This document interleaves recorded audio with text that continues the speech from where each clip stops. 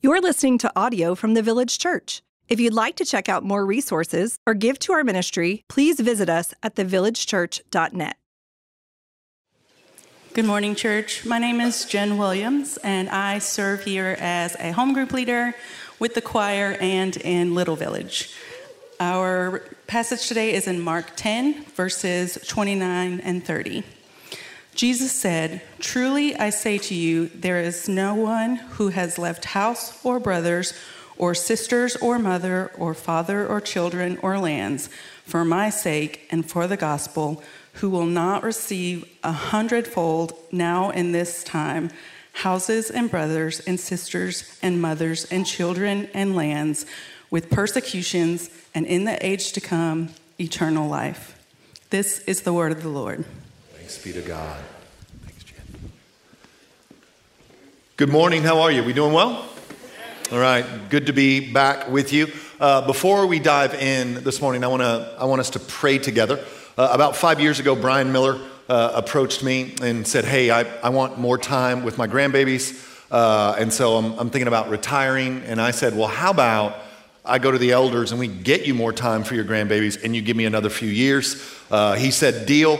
I went to the elders. They gave him more time and we bought a couple of years. And then as he went to retire a couple of years ago, we knew because of our model that we needed to hire somebody who is significantly gifted with a lot of bandwidth. Our model has 3 lead pastors at the top. I'm not king, I'm one of 3. And I lose votes. I like to say I'm never wrong, but I've often lost votes. And so the idea of adding another LP to the mix didn't feel right at the time. We knew we were going to make an external hire, and the sheer volume of time in the trench that me, Josh, and Brian had together made it really difficult to kind of get a guy and just plug him in there. So we decided what we wanted to find is a true executive pastor that could work for Josh and I, and was an executor and had that kind of skill set. And then we found a diamond, not a diamond in the rough. We found a diamond of all places in Mississippi. No offense if you're from there. I'm sure it's a great state. And so Nick and Kristen joined us about a year ago, and it's been a home run of a hire. I mean, he is beloved. Yeah, you can celebrate that. It's a big deal to find guys as gifted as he is to come in for what we pay. And He's killing it, and I'm bringing that family in front of you because one of the things that happened this past year that was unexpected is that they got pregnant. By they, I mean Kristen. And early this morning, Kristen, who was 31 and a half weeks, delivered sweet baby Caleb at the hospital. And so that was not the plan. That was not, it became clear that there were some issues going on, and then the baby's heart rate dropped significantly. And so they had to rush her in. So baby Caleb is in the NICU, and mama is recovering. And I'm eager to watch Caleb, whose name means wholehearted or dog-like. He's got that dog in him, you know what I'm saying? Grow up here, run around in this place, and learn to love Jesus here. But because it's been unexpected, and because it was pretty terrifying around our world at about 5 this morning, we want to just pray over the Crawfords. In the last service, like grown man Coy, who's in elementary school, was in here, so I had him stand up as kind of a representative of his family. So I don't know, maybe the Crawfords are watching right now, I have no idea, but I wanted us to bless that family in the name of Jesus, to bless sweet Caleb, who's in the NICU and probably will be for a while, and for Kristen's recovery. Kristen's a doctor. She has a whole practice. There's all sorts of things domino affecting right now. We just want to pray the peace of Christ over them, all right? And then we'll dive in. So, Father, we thank you for the Crawford family, all 5 of them now. We thank you how you love them, how the evidence in their life is that you have sought them and found them and comforted them and extended mercy and grace to them. And so we pray right now in this moment that kind of caught us all off guard, that you would be mighty as you alone can be mighty. I pray peace over Nick and Kristen and Coy Boy, and I just pray like your peace over that whole house, sweet Kennedy, and then Caleb, God. We just ask that Caleb would grow strong and quick. And we do pray that there'll be a day that over here on my left, we'd see that little boy in those waters professing faith in you, And so we're asking you to do these things because these things aren't hard for you. They're easy for you. And it's for your beautiful name I pray. Amen. Amen. So here's what I want to do. I've been here 20 years. I don't think I've ever preached a full-on sermon on motherhood on Mother's Day. I just haven't done that. I just kind of be a gospel guy. I just kind of want to hit the gospel and let it lay on everything. I'm going to do some of that this morning. But I got provoked this year. I don't know if you saw this, but a lot of companies sent emails and there's like asking if you wanted to opt out of Mother's Day. Apparently that's offensive. If you didn't see that, I'm not trying to incite you this morning. I saw it and I got incited for us. And so I was like, oh, it's like that? That's my 8, if you will. Oh, okay, then we'll just go right at it. And so here's my plan today. I want to biblically define motherhood, and then instead of looking at like, here's how you can be a good mother, because that will either put more weight on people who don't need it or make some people more self-righteous than they already are, we'll lift up our eyes and look at the beauty of the Creator God of the universe as a way to grow in confidence that within the safe container of his love, grace, and mercy, we can rest in him rather than feel the weight of a position that's honestly impossible. Deal? Can we do that? So here's my first point. It's not clever, or it's just trying to define motherhood. And the Bible would define motherhood as both biological moms and spiritual mothers. And here's how I would start. That motherhood is a reflection of the nature and character of God. So when we're looking at motherhood as the Bible describes it, we're looking at the nature and character of God. We're learning this is what God is like. And so we see throughout the scriptures these feminine illustrations and pictures of how God nurtures and loves his people, tied to like, this is what motherhood is. It's a nurturing role in God's creation. So let me show you this. This is Matthew 23:37. Oh, Jerusalem, Jerusalem, the city that kills the prophets and stones those who are sent to it. So we're talking about a wayward kid here, aren't we? Like he's not going, my kids are going just like I planned. Do you see it? Or do you not see it? Let's read it again. You're not, wait, let's go. Now you're like, it's Mother's Day. Don't read stuff like that. I'm trying to get there. Be patient. Right? Oh, Jerusalem, Jerusalem, the city that kills the prophets and stones those who are sent to it. How often would I have gathered your children together as a hen gathers her brood under her wings, and yet you are not willing. That's not dad stuff. That's not like, as a rooster, I claw you in the face, tell you to do what you're told. That's not what he said. He said, man, I'm looking at you and you're wilding out. And all I want to do is put you under my wings.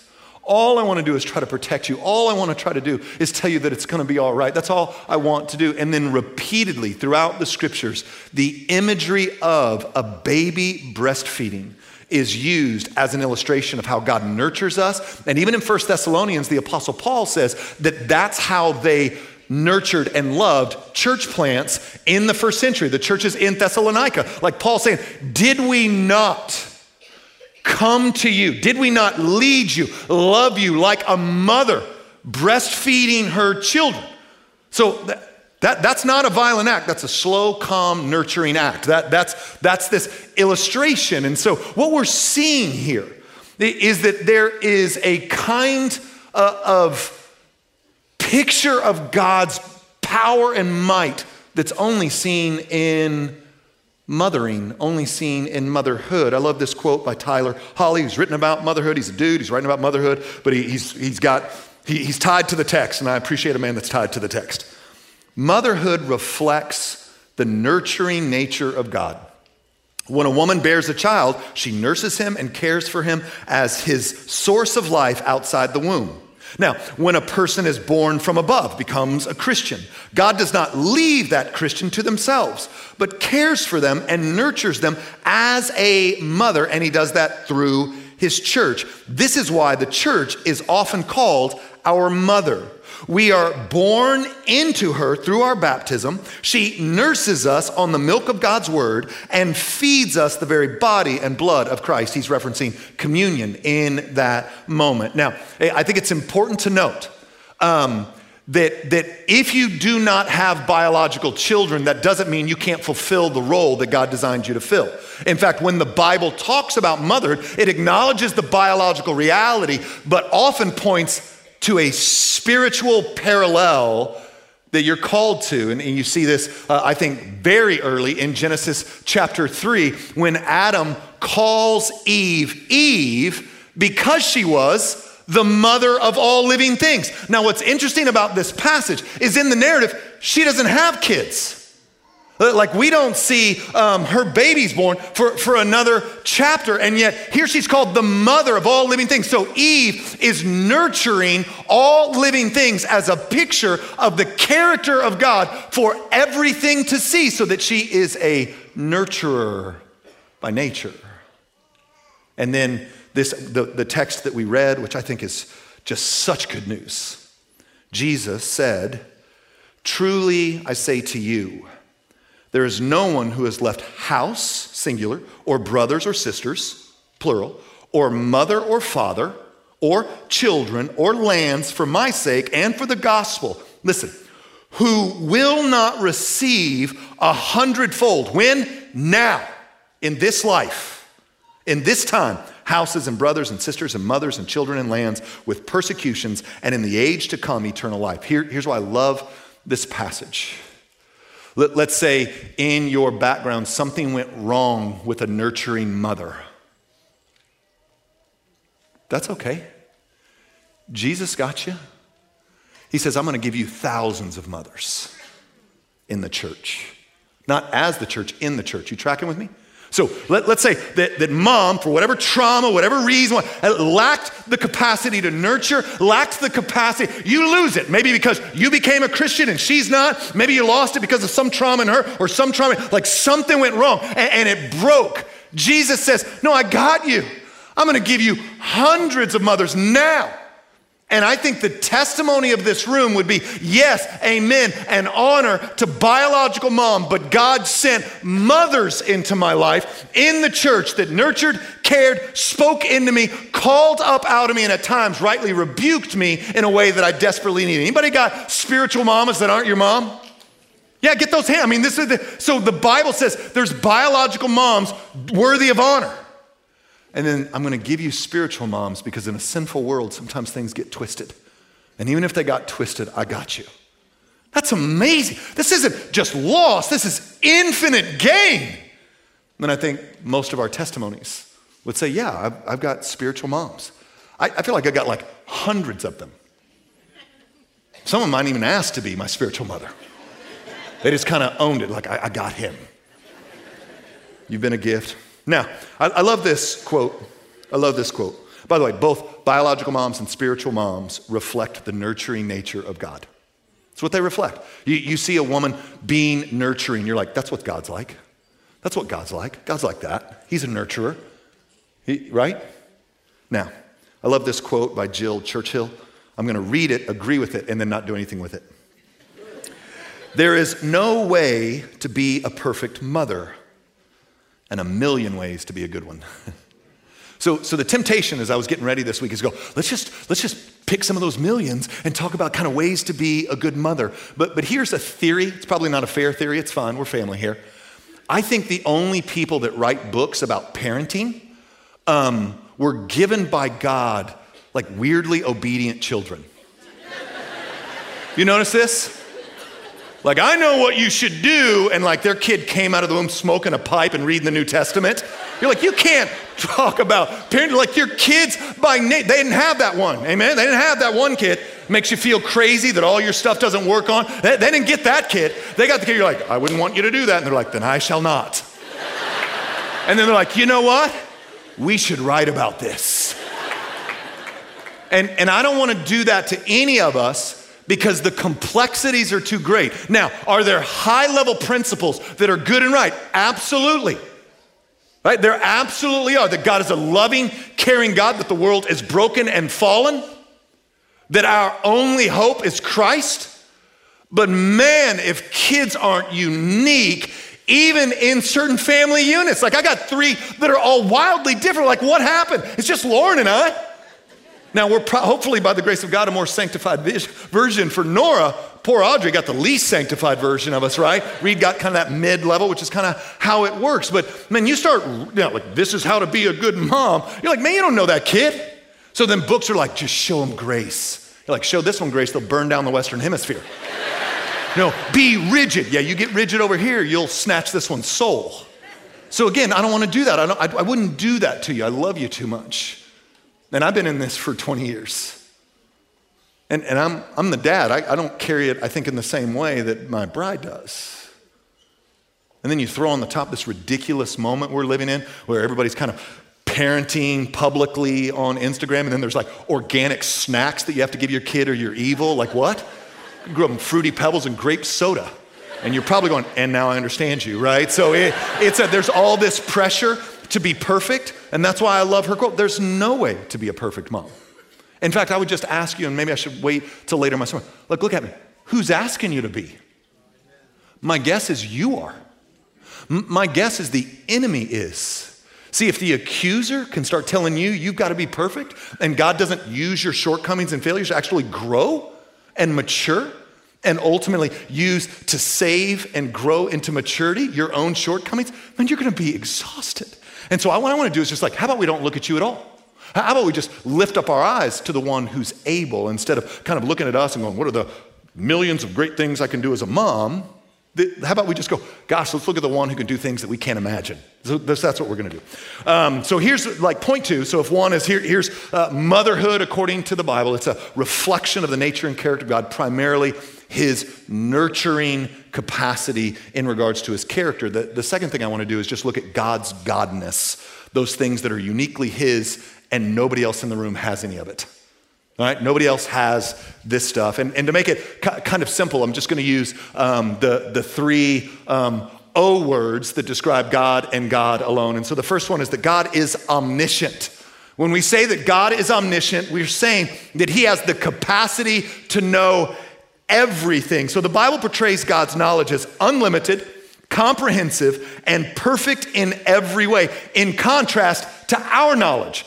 Our knowledge is bound. It's bound to space and time, which means we only know what we can know in regards to the space that we're in the time that we're in, and that's where it ceases. But God is not like that. God is higher than that. He knows all things. In fact, if you want your brain to ache a little bit, he knows every event that has ever happened ever and how those events play into other events that create other events that lead to other events, all under his sovereign gaze. He never gets tired. He never gets overwhelmed. He's omniscient. He knows it all. And look at me, I love you. And you don't. And you can't. And so my heart would break for some of you who maybe are older and you just beat yourself up all the time because you wish you woulda. Look at me. How could you have? Come on, man, how could you have? You're so limited in what you know. Even your interpretation will often be wrong. God and God alone is omniscient. And so what I'd want to lay before you, I love this. This is the way Paul looks at the knowledge of God in Romans 11:33. He says, oh, the depth of the riches and wisdom and knowledge of God. How unsearchable are his judgments and how inscrutable his ways. So let me just say this to all of us, but particularly to moms. Here, look at me. He knows. Let me tell you a couple of things that he knows in particular. He knows those brittle places in you. He knows them. You are imperfect, stumble about. None of it's surprising. None of it makes him want a mulligan. None of it disqualifies you. He knows you're human. Look at me, I love you. Do you? Do you know that you are? My bet is no one's meaner to you than you. And I don't get it, Mom. He has not called you to perfection. Demonic principalities and powers will call you to perfection. The God of the Bible calls you to rest in his all-knowing rule and reign, knowing that we're not going to quite ever fully understand it, but have to trust it by looking to the cross and Jesus' move towards us in love. We are stymied in our understanding because of this physical form and because we are not eternal like God is eternal. We are not all-knowing as God is all-knowing. He and he alone sees in ways that we cannot see. And here's good news. He even sees those places in us we can't see in ourselves. Because he's all-knowing, he has a capacity for intimacy that blows past our capacity for intimacy. Here's the way Tim Keller would say it. It's not on the screen because I just thought of it, but Keller would say you're far more sinful than you think you are, and you're far more loved than you could imagine. Like God in his omniscience, look at me, knows your motives. And he knows the twisted motives behind those good things that other people give you praise for. What? That you can do good and right with a twisted motive, and everyone would be like, you're amazing, but really, it's manipulation, it's control, it's selfishness, it's something else, and he sees it. And he moves towards you in grace, not from you. He's never disgusted, but always moves towards with opportunity for maturity. He's omniscient. And here's the other thing that I would say. He knows your fears and desires for your family. He does. He knows your fears and desires for your family. He knows how it will all end. He knows your great-great-grandchildren's names and days. I like that idea. I've been praying for 12 generations. That's what I want. And I won't know. I honestly, by the time I get to glory, won't care. But here now I'm in the fight. Give me 12 generations of faithful, ferocious, godly men and women that are making trouble in the kingdom. And then I put this here because it's true. It's hard for us to play the long game when we're in pain and when the unknown bears its weight on us. Few things are as primal as family. Few things are as primal as parenting. Few things are as primal as motherhood.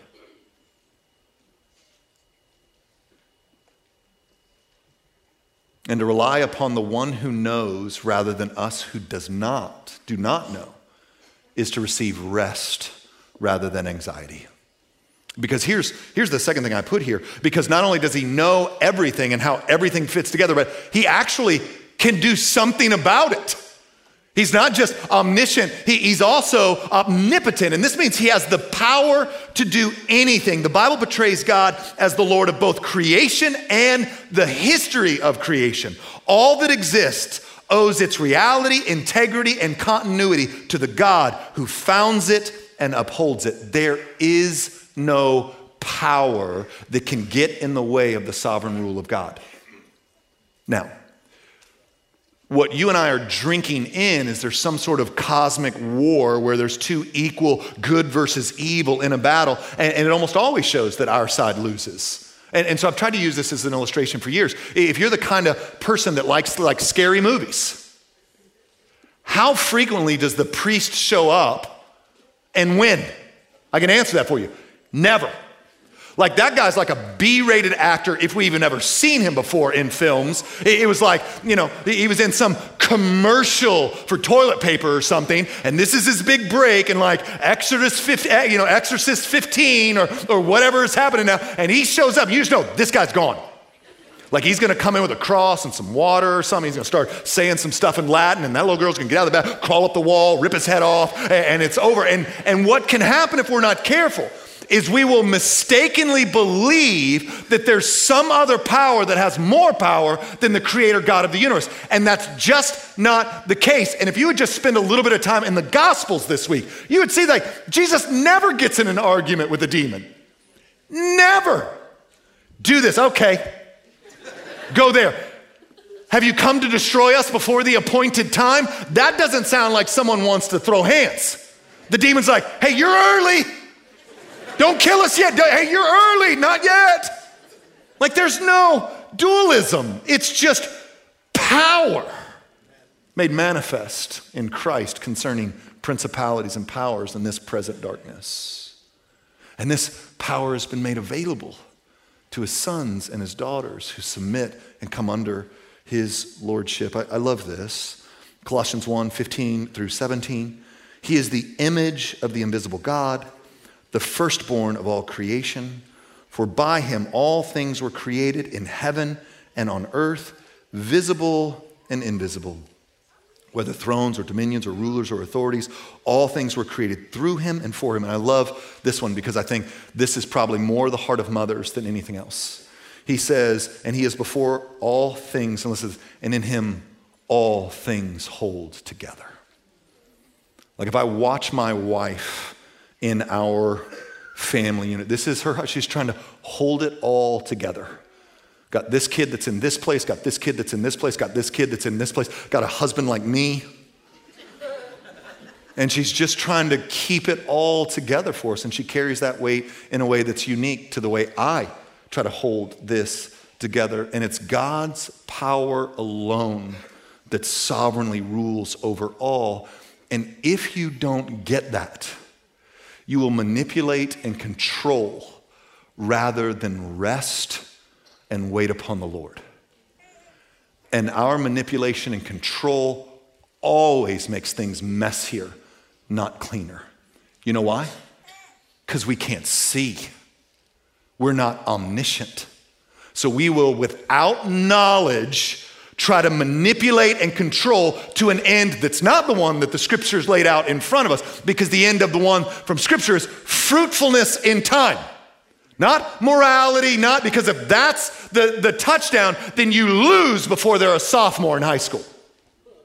But if long-term fruitfulness, the long game is the game, then man, that frees me up to trust the Lord in his long game, to take all my angst to prayer and trust that God will make a way, that God can do this in a way that I can't, to let me breathe and rest rather than try to manipulate and control. There'll be no rest if you think you're God.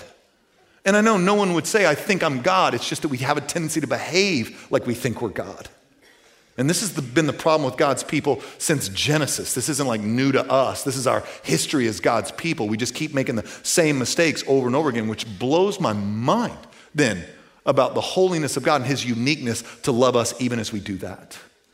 He's not only all-knowing, he's not only all-powerful, but he's also omnipresent. And omnipresence is just the power to be everywhere. God is present everywhere in all spaces and places. Now, this can be easily misunderstood if you're not careful as kind of what's going on in the movie Avatar. We're like, God's in the trees and he's in the animals. And he's not in those things. God is just everywhere in his fullness, always at all times. There is no diminishment in God, which means he is fully present at the far reaches of the universe, and he is fully present right here in this room right now. And he's not less in this room here because he's everywhere else. God is spirit, he is eternal, and he is everywhere at once. He is all-knowing, he is all-powerful, and he is everywhere at once in a way that we can't ever hope to be. Now, technology has made things hard for us, because there is an illusion of omnipresence. Anybody track their kids? I'm not about to dog you. I track mine. I track them. Anybody got apps that are like, I know where they are? You guys are ridiculous. I know you do, right? It's like the best-selling app in the world, and everybody's like, no, what are you going to say about it before is it bad? No, I track mine. I knew what time they got here this morning, knew what time they left the house. I get like notifications. Right? And then some of you got cameras all over your house. Yeah, right? You're just like, hey, what do you think the kids are doing? Oh, let me find out. Now, what happens, though, is there becomes this illusion that you're omnipresent, most often at the expense of actual presence. Because unlike God, you being in a couple of places at once diminishes you. If the data is correct, almost everybody in this room turns on a show to look at their phone. I mean, I don't need you to agree. I don't need you to amen that. I'm just saying the data, unless you are just outliers, all 1,500 are outliers, which you're not. You're like, what do you want to watch tonight, hon? I don't know. Let's find something. It takes you 30 minutes to find something. Wife's probably already asleep before you do.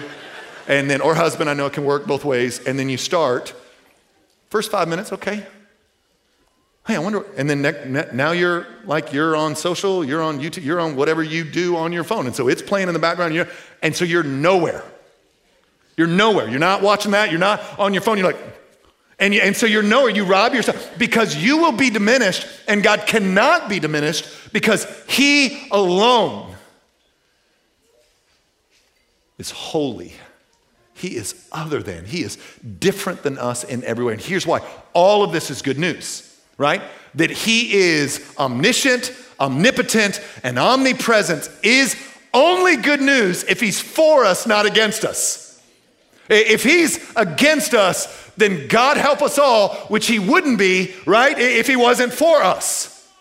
And yet the cross bids us to believe and to embrace that all of that knowledge and all of that power and all of that presence moves towards us in love, creates a container of love around us in which we can let it all go and rest at his feet, knowing that he's for us and not against us, knowing that there's no condemnation for those who are in Christ Jesus, knowing that there isn't an order of perfection laid on top of us, but the freedom to trust in his love and move forward in grace. And what crushes moms is the lie that what God expects out of you is perfection, and you'll screw up your kids if you're not perfect. All of us have a meeting coming with our children where they let us know how we let them down.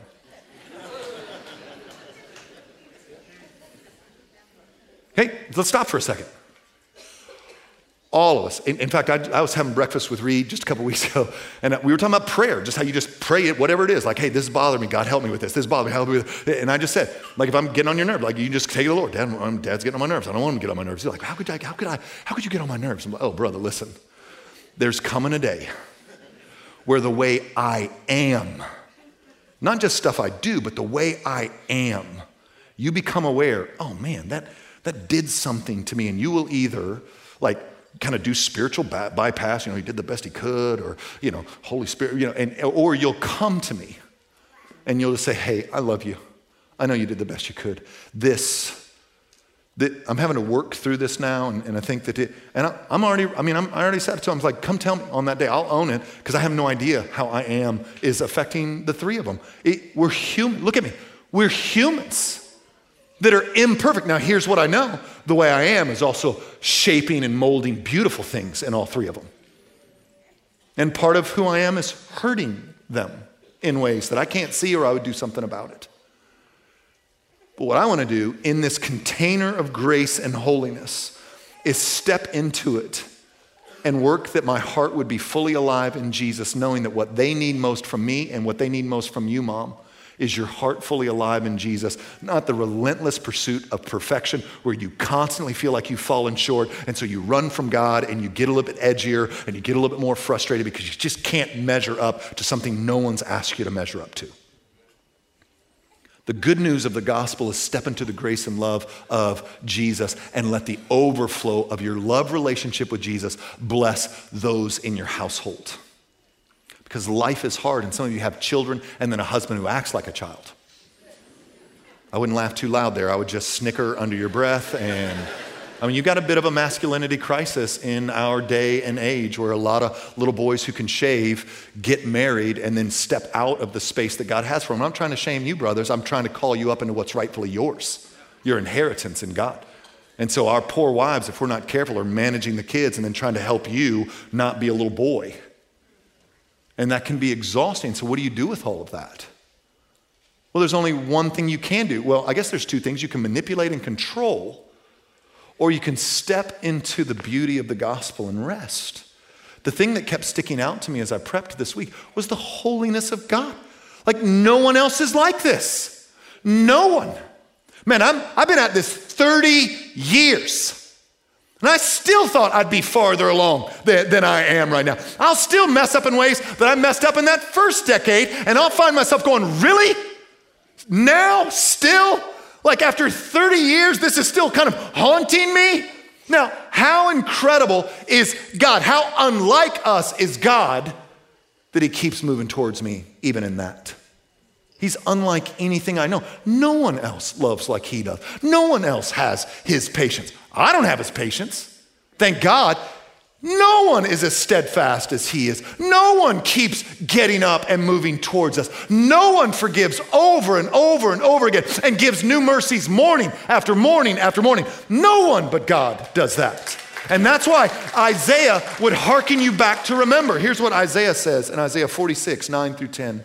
Remember the former things of old, for I am God, and there is no other. I am God, and there is none like me, declaring the end from the beginning, and from ancient times, things not yet done, saying, my counsel shall stand, and I will accomplish all my purposes. Here's the invitation to all of us, and I'm just trying to especially invite you as a mother today, spiritual or biological. Jesus in front of a crowd, that same crowd filled with those who had killed the prophets and not refused to come under his wing, extends the invitation again in Matthew 11. Come to me, all who labor and are heavy laden, and I will give you rest.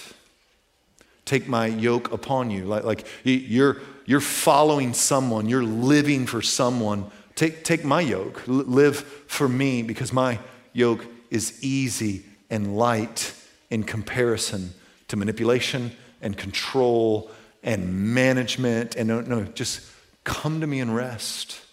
Come to me and breathe out. And here's how I want to end our time together. The offer of rest requires with it a certain level of repentance.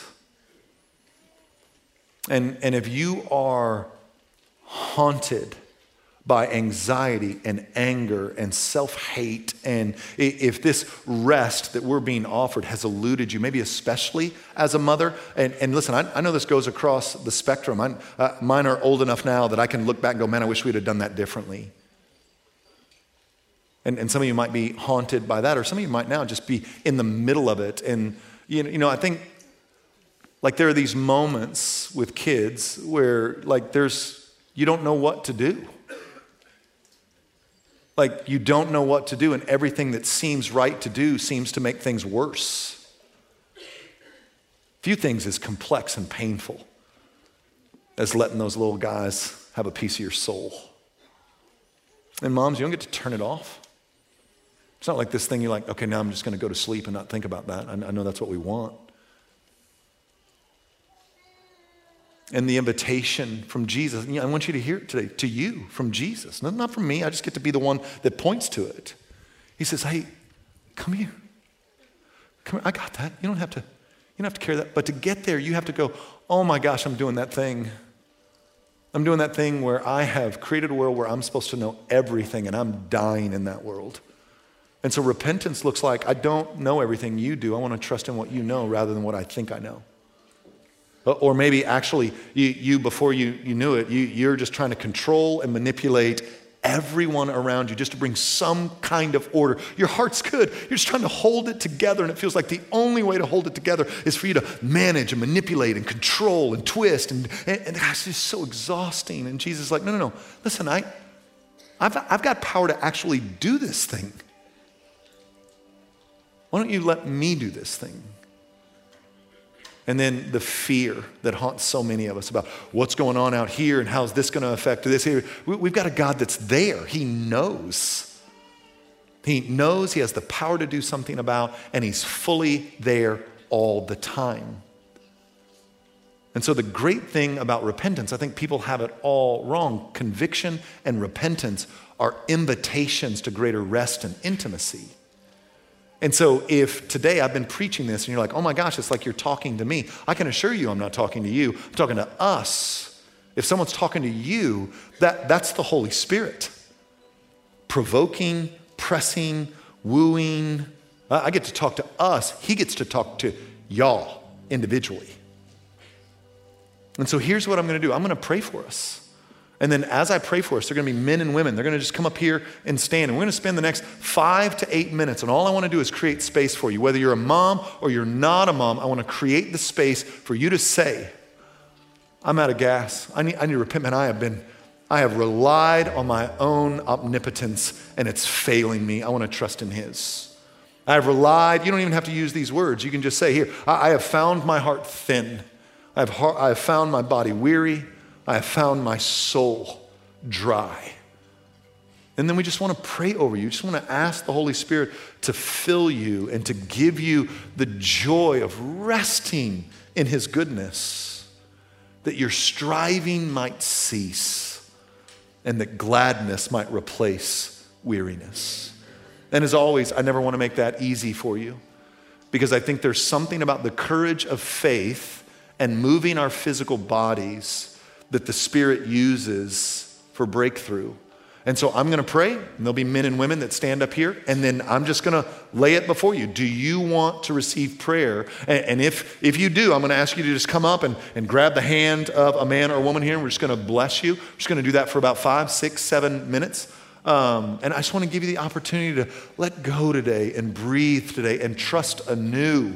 Again, some of you have laid this down before, but life has thrown you a curveball, and so, gosh, you took control again. This is the whole dance of my life, is to trust him with it all, and then there'll be a stressor or something, and I'm like, I got it. And then the Lord's like, how long? And I'm like, I know how long. I'm asking the same question about me. And so there's nothing, you coming up doesn't, it's not like everybody's going to look, oh man, that's a bad mom. We're all imperfect humans doing the best we can with where we are, and the Lord is for us, inviting us to mature, inviting us to repent, inviting us to rest. Let me pray for us. Men and women will be up front, and then we're going to let the Lord work among us. Father, I bless these men and women in the name of Jesus. I ask a special grace over our mamas. What a terrible time of history. Just with blogs and social media and all sorts of craziness that would have us believing that your demand is perfection. Just pray that you would isolate and bring to the front of our minds the voice of the enemy in our hearts. Would you reveal to us where we've latched on to control, or we've behaved as though we're the ones that know everything, or we've tried to be everywhere at once and therefore been nowhere. Maybe there's a hurt in us that's just killing us because, man, we had hoped that our kids would end up here, and in this season, man, they're nowhere near that, and our hearts are just shriveling. Would you minister to our hearts this morning, Holy Spirit? We love you. You're gracious and kind, and it's for your beautiful name I pray. Amen.